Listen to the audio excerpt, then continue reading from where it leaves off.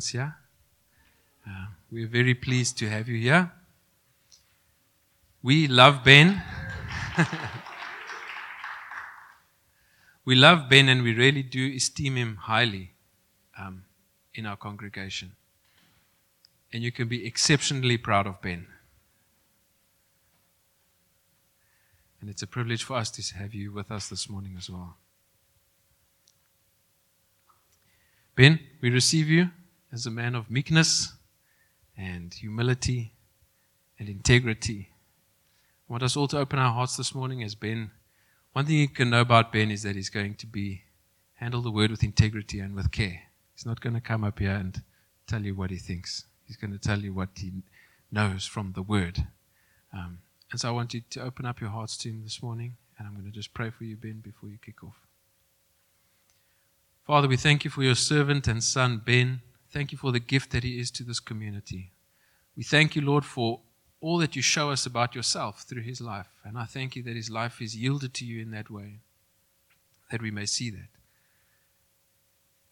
We thank you for your word this morning and what you've put on Ben's heart, and we receive it, Lord. And I thank you for your spirit in Ben, that you would enable him, Lord, to do what he needs to do this morning, that you would fill him with all grace to be a minister of your gospel, of your new covenant, of your love, of who you are this morning. In Jesus' name, amen. Amen. Wow, sure. Thank you. I'm excited to be here. Morning, everyone. Hello. Hello. Hello. We're all awake, have had our coffees and everything. We're present. Awesome. I just want to, just start off. Very recently, we had the massive opportunity of going to India again this year, and so it was a two-parter. The first part, we go into like the highlands, really high up, the foothills of the Himalayas, and it's just this amazing views everywhere. And then the second half, we joined a conference in Delhi. And we were going to speak there a bit and join them in their sessions and everything. So we come from this really cold, like -5 degrees. You see snow-topped mountains while you're sipping your coffee in the morning, and it's just beautiful. And then you come to Delhi, you walk out the plane, and 35 degrees Celsius slaps you in the face. We get taken to the conference venue where we'll be staying for just the weekend that we're there, around 4 days. We have no idea where we're going to stay. We just know it's at the venue. We're going to eat there and everything. We're just going to be there. So we get there, we meet a bunch of people. It's all friendly and everything. And then they're like, okay, cool, we're going to take you to your rooms now. And we walk 3 flights of stairs, and they open these big, like, swinging doors, and there's this massive room with like 80 beds in it. And we're like, shucks. And it's packed with people we don't know. And just the introvert inside is just dying. It's like, oh my goodness, where am I going to get space? How big are the toilet cubicles? Because I need to breathe. And it was a bit much. I'll be honest, it was a bit much. But, as the time went on, we would, eat together. We would, have sessions together, like going up and down these 3 flights of stairs. The dining hall's on the second floor, and the conference venue was on the first floor. So it's like a up and down motion the whole time, like eat, conference, sleep. And towards the end of it, you really like build a connection with the guy sleeping 1 meter away from you on either side. And it felt special. What started off as a hi, I'm Benjamin, and him replying in broken English, it turned out to be like just a brotherly connection that we formed towards the end. And it was just so beautiful. And when you wake up staring into someone else's eyes, you can't help but feel connected. And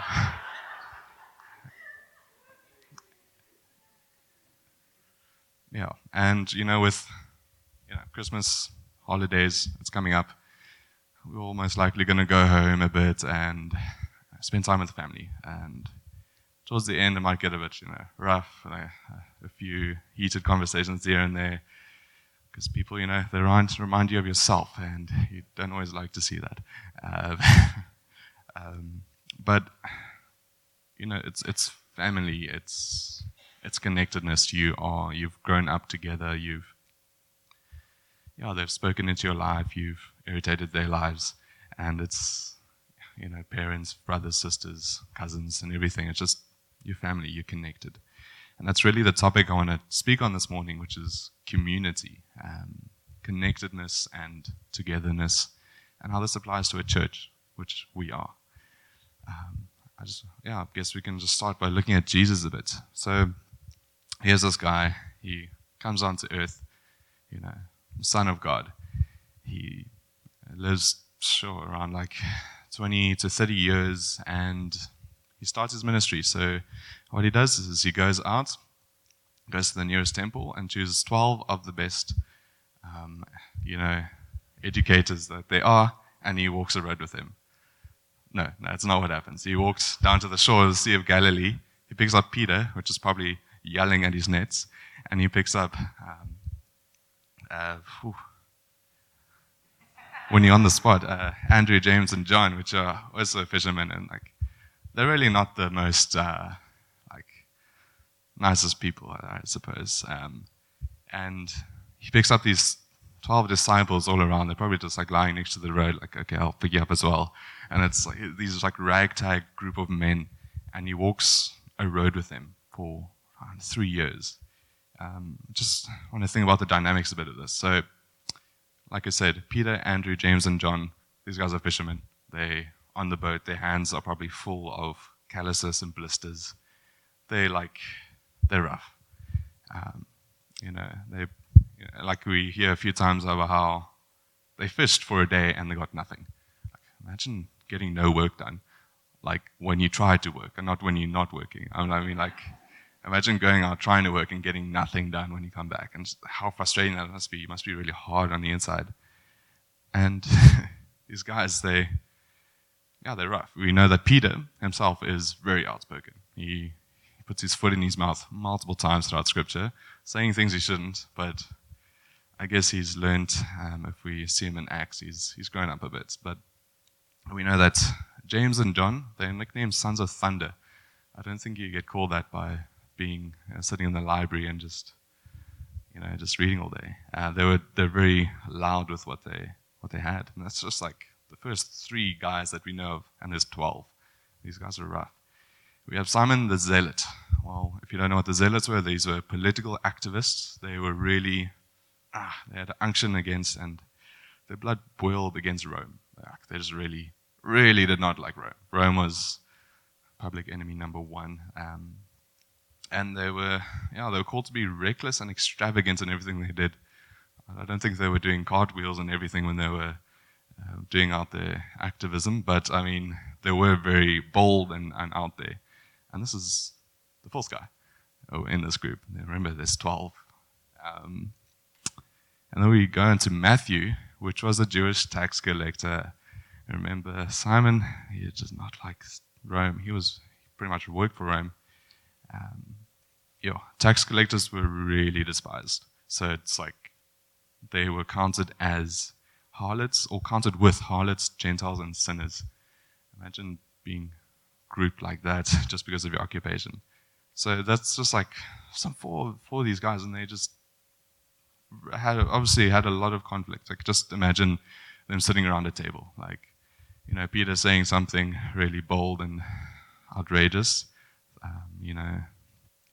James and John are out there, no, we don't agree. They're getting louder and louder. Simon is eyeing Matthew. He's yeah, I don't like this guy.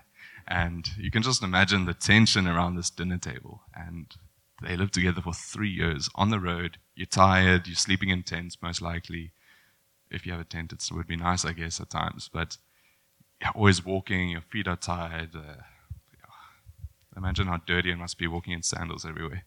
I know most of us do it anyways, but just imagine how dirty it is traveling day by day. And this group of people was rough. They went with Jesus, but this is who Jesus chose to be his disciples, the people he chose to hold his messages and bring it to the world. And by living together for 3 years, they got a sense of who Jesus was. They got a sense of what it means to be the Son of God walking as man, seeing his ministry in action. And I'm sure Jesus even had his low days. And just seeing him in that space must have been extremely special. So you see, towards the end of his ministry, Jesus, he goes to the crucifixion. He's resurrected the next day. Hallelujah. 3 days later. Hallelujah. He comes back revealing himself to the disciples, spending 40 days with them. And he tells them to wait in Jerusalem for the new covenant. It's the day of Pentecost. A few days after that, there's around 120 people in the upper room. They're sitting there waiting, in unison, waiting. And the scripture describes it as in oneness. And there's a mighty sound, like a sound of a mighty wind rushing through there, tongues of fire appearing and resting on people. And it must have been weird. People start speaking in different languages, and it's like whack.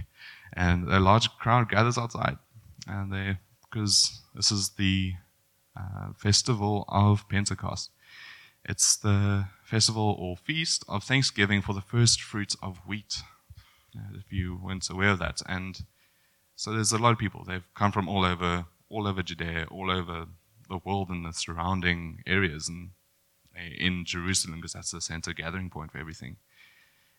So you have a really wide range of people. So when they hear people saying, when the scripture says that people hear their own voice, like their own language is being spoken, it's most likely because, they've really come from afar. Like I mentioned, there's this massive group of people forming outside, and Peter stands up, now filled with the Holy Spirit, might I add, and he starts delivering his first Spirit-filled sermon to everyone. And boom, that day, 3,000 people around. 3,000 people. I like to think it's more. They rounded down because it was around like a nice number, but they believed and were saved and baptized. That's insane. It's the first fruits of God's new covenant on the day of celebration of first fruits of the harvest. And, the church, Christ's bride is beginning to form. And now what? You have a bunch of 3,000 people who've followed Christ, or no, not followed Christ yet, but have been in Judaism, and they're like, now what? We have a new covenant. How do we live? And then we get to Acts 2, at the end of Acts 2, verse 42 to 47, and this is kind of how it looks. I'll read it out for us. And they devoted themselves to the apostles' teachings and fellowship, to the breaking of bread and to the prayers. And awe came upon every soul, and many wonders and signs were being done through the apostles. And all who believed were gathered together and had all things in common. They were selling their possessions and belongings and distributing the proceeds to all as they had need. And day by day, attending the temple together and breaking bread in their homes, they received food with glad and generous hearts, praising God and having favor with all people. And the Lord added to their number day by day those who were being saved. Sure. So I just want to break this down to just that first verse, which is verse 42. Just what do we see them doing? First point, we see them devoting themselves to the apostles' teachings. It's fairly simple, but these are like baby Christians, new believers. They're most likely Jewish, and in that time, Judaism and livelihood was so closely entwined. What you believed is what you lived. It wasn't just like I go to church on Sundays and I have a life here. It's my life is my belief. So they had to be taught how to live new under this new covenant. And the apostles, they'd followed Jesus. He had pretty radical messages before that. And they had all of this in their head. And they had the Holy Spirit reminding them constantly of how what Jesus had actually said. So they needed to be taught. 3,000 baby Christians. Imagine, like 3,000 in here, geez. So they devoted themselves to the apostles, because the apostles were commissioned, and they had that authority. We also see them have fellowship. The word used in Scripture is koinonia. This translates to fellowship, association, community, joint participation, and contact. So in other words, it means an intimate spiritual communion and participation, sharing in a common religious commitment and spiritual community. So there was a connectedness and a goal. It wasn't just like, hey, we together, buddy, but they were going somewhere together. And there's a vast array of people because, like I mentioned, they all came from different sides of the world, all gathering here in Jerusalem. And so most likely a bunch of them came with a day pack. Like, it's like, hey, I'm just going to stay here at night, and once the session's done, I'm going to go back home. But now they're stuck here. Or not stuck. They're just like, oh my word, here's this new thing. I kind of need to eat today. I don't know what to do. So that it kind of makes sense that they would sell what they had to provide for those who didn't. But, I mean, these were people of different races, different nationalities, from different countries. So it's just so beautiful seeing that. We also see them devoting themselves to the breaking of bread.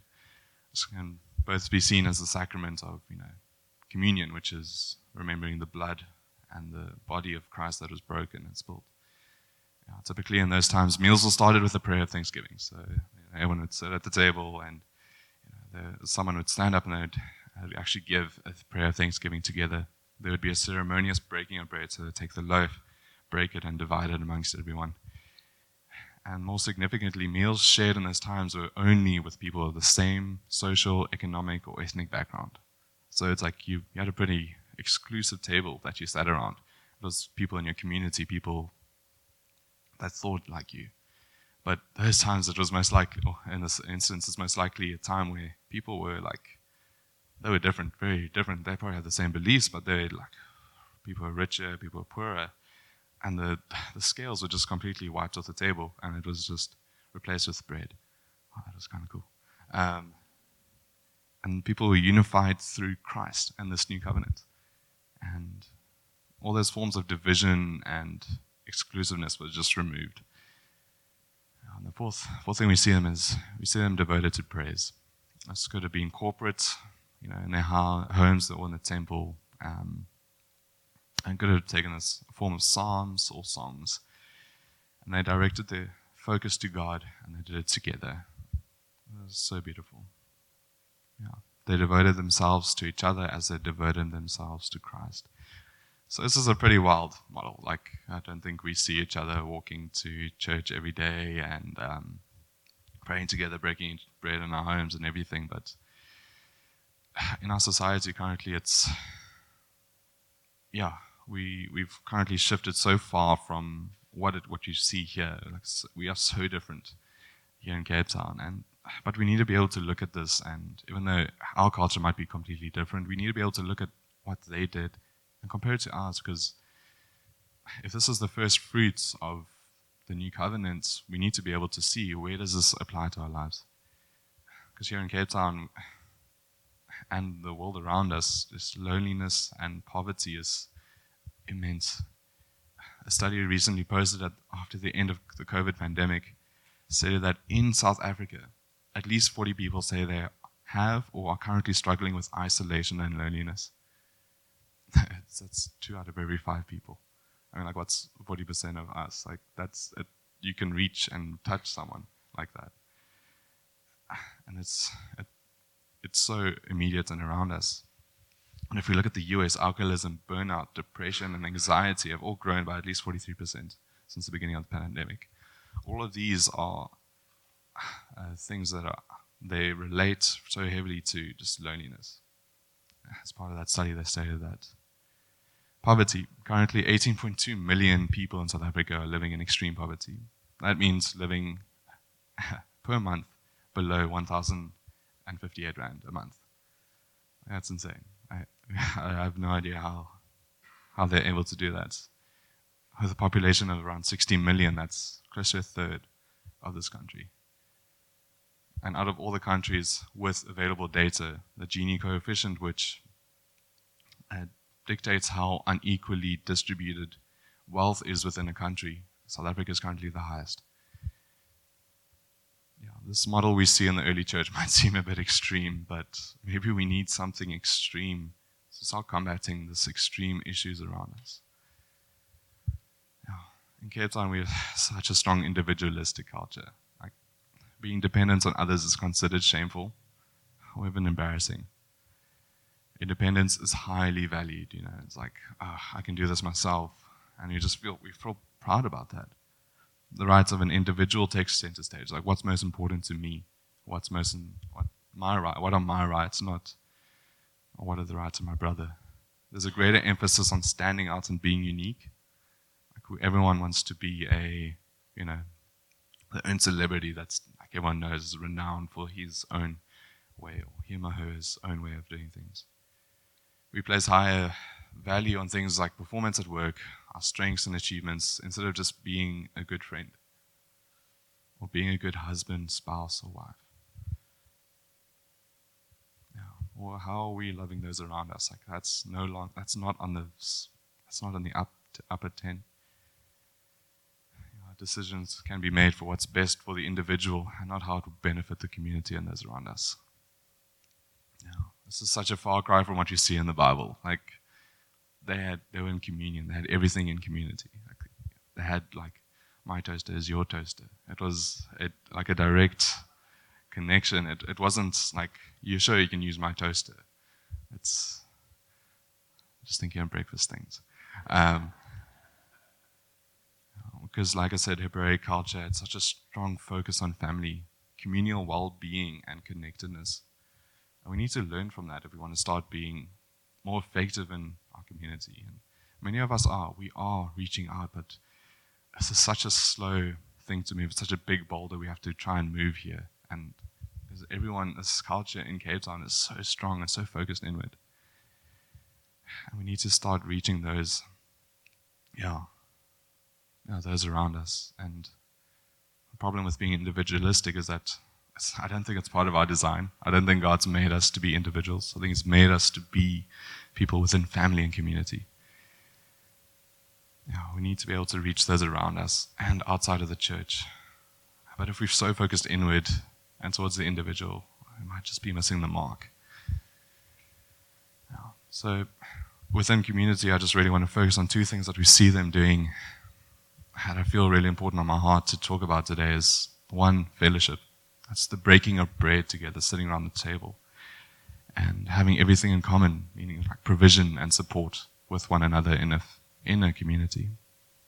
I believe these are really key to healthy communities. And these were things that they were devoted to. They'd say, they devoted themselves to these things. So, fellowship. Now, this can be seen as simply as breaking bread in each other's homes, not necessarily breaking bread in parks or anything, but this is homes around the table. And are we doing that? Is this something we're really doing? Are we in each other's spaces? Like, are we sitting around the same table? Are we sitting on each other's couches? Are we using each other's bathrooms? Is it like, are we in each other's faces, and is it awkward? Because when we're in homes, we see each see each other for who they really are. Like, which side do you leave the toilet paper? And it's like you know who that person is. But like, because we have so many layers when we go out, and when we're at home, we drop that completely. Maybe a little bit will come up, but I mean, it's so much more raw and vulnerable if we're in each other's homes than it is in a restaurant or going for a walk or going for coffee. A few weeks ago, I had the opportunity of going to France for dinner, and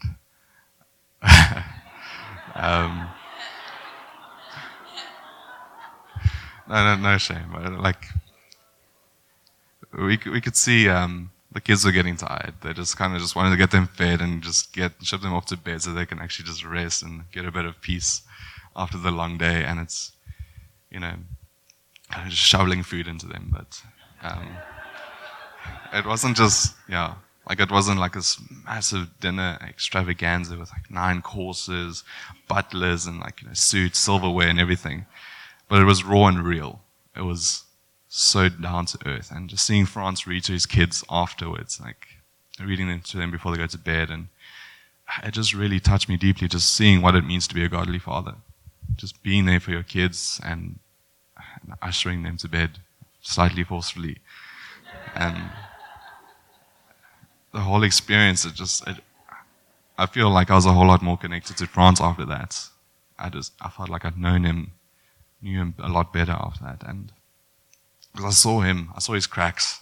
I saw who he was. I didn't judge him for it, because being a parent is hard. And blessings to everyone who has kids. But I saw him as a human and as an individual, not this perfect worship leader. I saw him as Franz, and it was so special. Yeah. And something just really unlocks when we just sit around a table with each other and eat a meal. And we have a structure for that. It's really amazing. We have Homie Sundays. It's, at the end of the last Sunday of every month, we get together, we just sit around the table, and we have a meal. And we watch a message, and it's beautiful. It's amazing. It's a rhythm that we really put into this church that we feel is really important. And there's a reason for it. And there's a reason why there's a dinner table in the graphic. There's a reason why there's food involved. Because I think for most men, the way to our hearts is through our stomach. So we need to be able to be fed, but then it's both fed physically and then fed socially within community, and then it's fed by the word spiritually. It's like a 3 trifecta. You just go home just feeling so full, but like in a good satisfied, like a really nice way. And we need to be able to commit to our Homie Sundays. It's just because it's so special, and getting that trifecta right, it unlocks things in the long run. It just strengthens the community that we are, the connectedness within this church. Yeah. So, how's our commitment to Homie Sundays? Where is it? Is it, I don't know, something you have to look into your own heart? Are you sitting around a table and, are you hosting if you can? And don't make space an issue. I'm pretty sure you can sit on the floor and have a better time than if you sit at like a fancy, long, really well-oiled table where you have butlers serving you with everything. I think it doesn't have to be perfect. If you need more chairs, like I said, you can sit on the floor. If you need more plates, I hear Pep Home has really good deals and it's really well priced and not bad quality. And take the chance to rope people in that you don't know. There might be someone sitting on that side and you normally sit on this side and you never see them. And then you invite them to Homie Sunday and turns out they do kiteboarding, and wow, that's amazing. And you can actually get to know the different people within the church, and it can just really be just a way of instead of it being people walking together, it's separate but together. It's people walking together and together. That makes no sense. Because we're on a mission here. We are all striving for sanctification and bringing the kingdom to earth, but it's a lot easier if we can actually just pick each other up. And we can't really do that if we're not in community. Because in community, there's support. There's, if you're all linked and you're yoked together and a brother falls, you feel the weight of that. You feel like the pressure is on you, and there's most likely going to be times when you fall and you have to pick up, and a brother picks you up, and it's a give and take without any sort of score, no score being taken, because you pick a brother up as many times as needed. Because when Jesus comes again, we're just going to be there in glory together. And you don't want to have seen a brother fall away from his faith because you weren't able to because you weren't willing to pick him up. And we really need that support. Living in Cape Town stuff, it's rough. There's a lot of work. We focus a lot on time, and a lot of things cloud our minds, and we need to be able to encourage each other and stir one another on to good works. So, Scripture says, do not neglect the gathering of the saints. God sets the lonely in families. We just saw the stats here, 40%. I can't say we don't know lonely people. And is our living spaces, does it accommodate that? Does it accommodate people to come into our space and feel like they're connected? Is your dinner table long enough, or is your floor space big enough? It doesn't really matter. But the dinner table itself is such a strong weapon we can actually use to combat this loneliness. Realistically, if you can hold the dinner table in your hand, you'll be very big. But it would be a very good weapon. I think personally. It would be more like a cricket bat, but we won't go into that. Anyways, moving on. We see they have provision. This is something that is so dear to my heart this year. I've been on the receiving end this year, and I'm just extremely grateful to everyone who's donated and deposited money into my journey this year. And it's helped me survive, it's helped me eat, it's helped me do more than just just the day-to-day, but actually survive is the word. And I'm extremely grateful for this. I'm extremely grateful for everyone, and thank you. We see, they had provision in this first church. They sold their possessions and belongings, their assets, like things that they didn't necessarily need, because suddenly they had one desire, and it was God. And they were just like, this is all I need and all I want. And so it's like, who needs that toaster? And they distributed either the proceeds to those who had need. And all who believe had things in common. Like said toaster. And this really couldn't have happened organically if they weren't meeting together, if they weren't sitting, breaking bread together, if they weren't going to temple together and being like, dude, your sandals are a bit worn out. I got an extra pair at home. Can I give them to you? Sort of vibes. And it's like it's not about like begging and asking for handouts. It's about seeing a need and addressing it. And it's only through relationship that you can do that. It's only through a relationship that you can ask. It's only through a relationship you can give to someone. And that's why it's so important that we get back to that fellowship, that eating around one another's tables.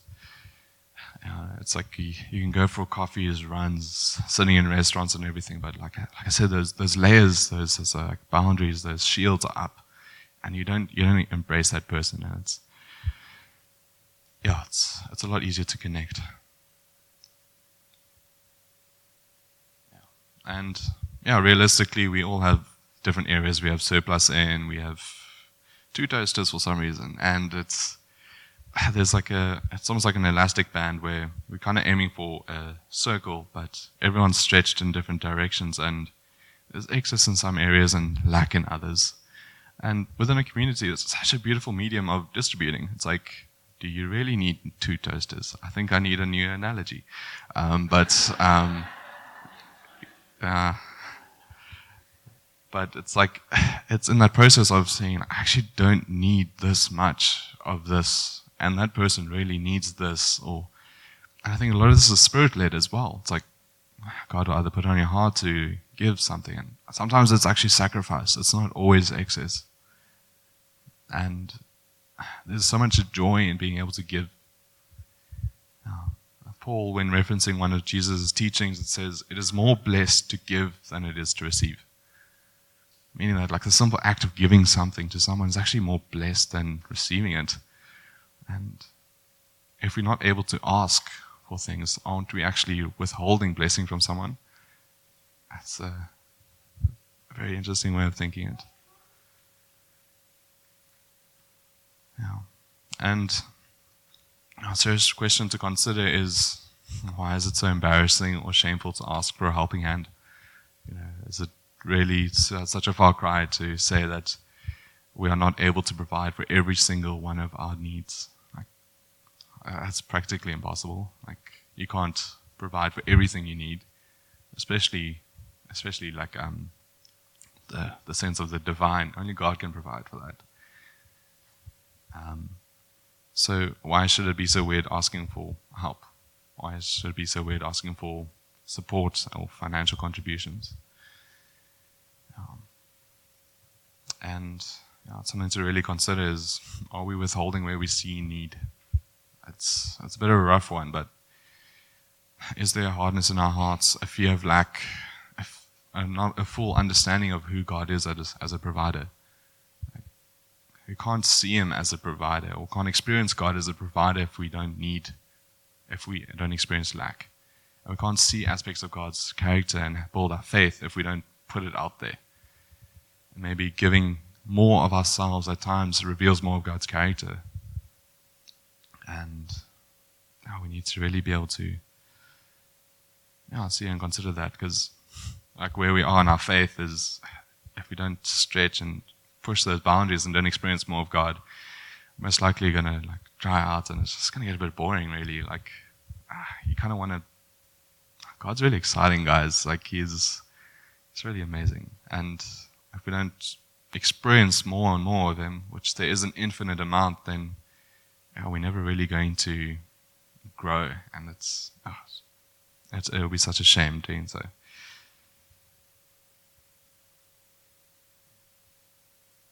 But yeah, I mean, like, you might be asking, like, what do I have to give? Like, what is it? It doesn't have to be financial. It doesn't have to be physical. You also have time.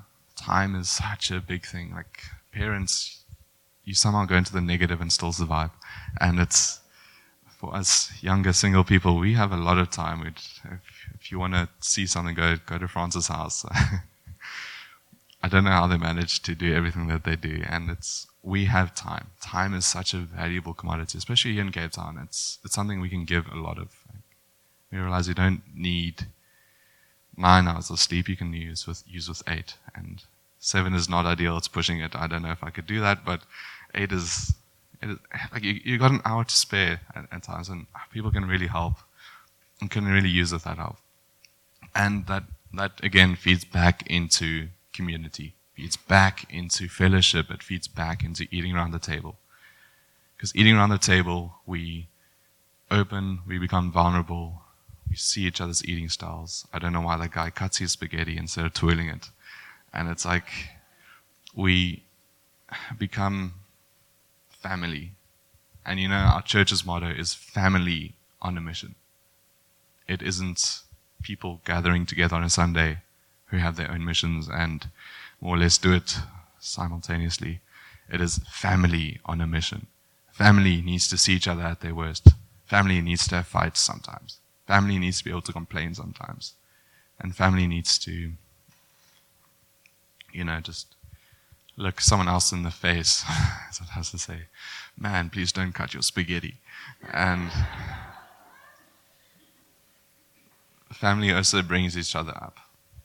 Family draws those people beside them, sees them the way God sees them, and prophesies into their lives and says, you are this.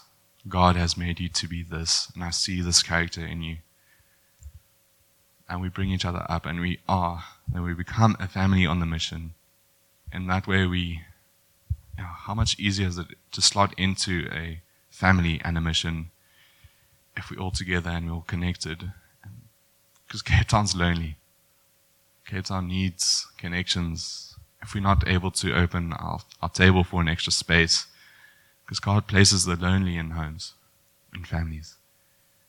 We need to be able to create that space there while going forward and draw people in with us. Give them a mission that is Christ. That is sanctification. That is bringing kingdom to earth. And I think if we can get that right, we can really see Cape Town start to change. We can see the people sitting next to us at work change. For some people, it's such a weird concept, meeting you in your home and having a dinner. It's like, where are you going to sit? We're going to sit on the couch and watch TV and eat together. It's such a foreign concept of actually just sitting around a table here in Cape Town. Even if your cooking is terrible, it doesn't really matter. Genuine needs to be met. Needs need to be met. Not just handouts or hand-me-downs. How can we really support one another and stir one another in our faith? And how being able to keep one another accountable, how will that flow over into our workplaces and into our neighbors? Like, how many of us actually know our neighbor's name? They might actually need meet Christ more than we know.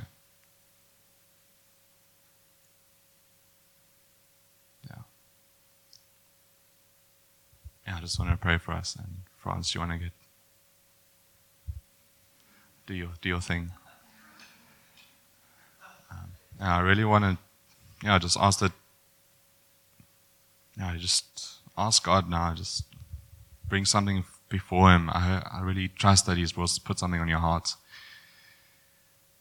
ask him, how can you change? What's that one person that he's put on your heart? What's that one way of living that you can change a bit? Who's that one person you can ask, and who's that one person you can give something to? And it's not about keeping track. It's about continually moving forward, and what can help the person next to me achieve that goal, achieve what we need in life. And how can we support one another? Lord, thank you that even you yourself, the Trinity, is a community. Thank you that you have your own perfect image of what it looks like to be in communion. I pray that you touch our hearts and encourage us on to just grow the community around us as well. I pray that you put people on our hearts to draw into this community.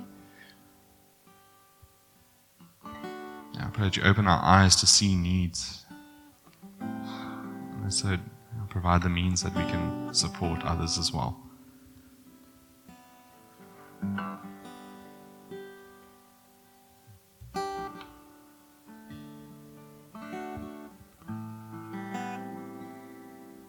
Yeah, Lord, he's kept on so broken and so alone, and they just need you so desperately. I pray that you put in our hearts just ways we can journey with you and bring others alongside us. I pray that as we go out this morning, that whatever you put in our hearts won't be stolen or snatched away. It will take root and take form. It will start to slowly change the way we think and the way we see the world around us.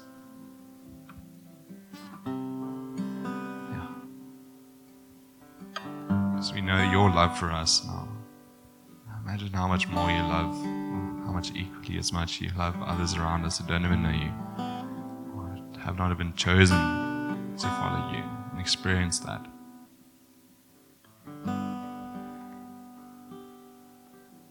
So stir a desire within us to share of your goodness. In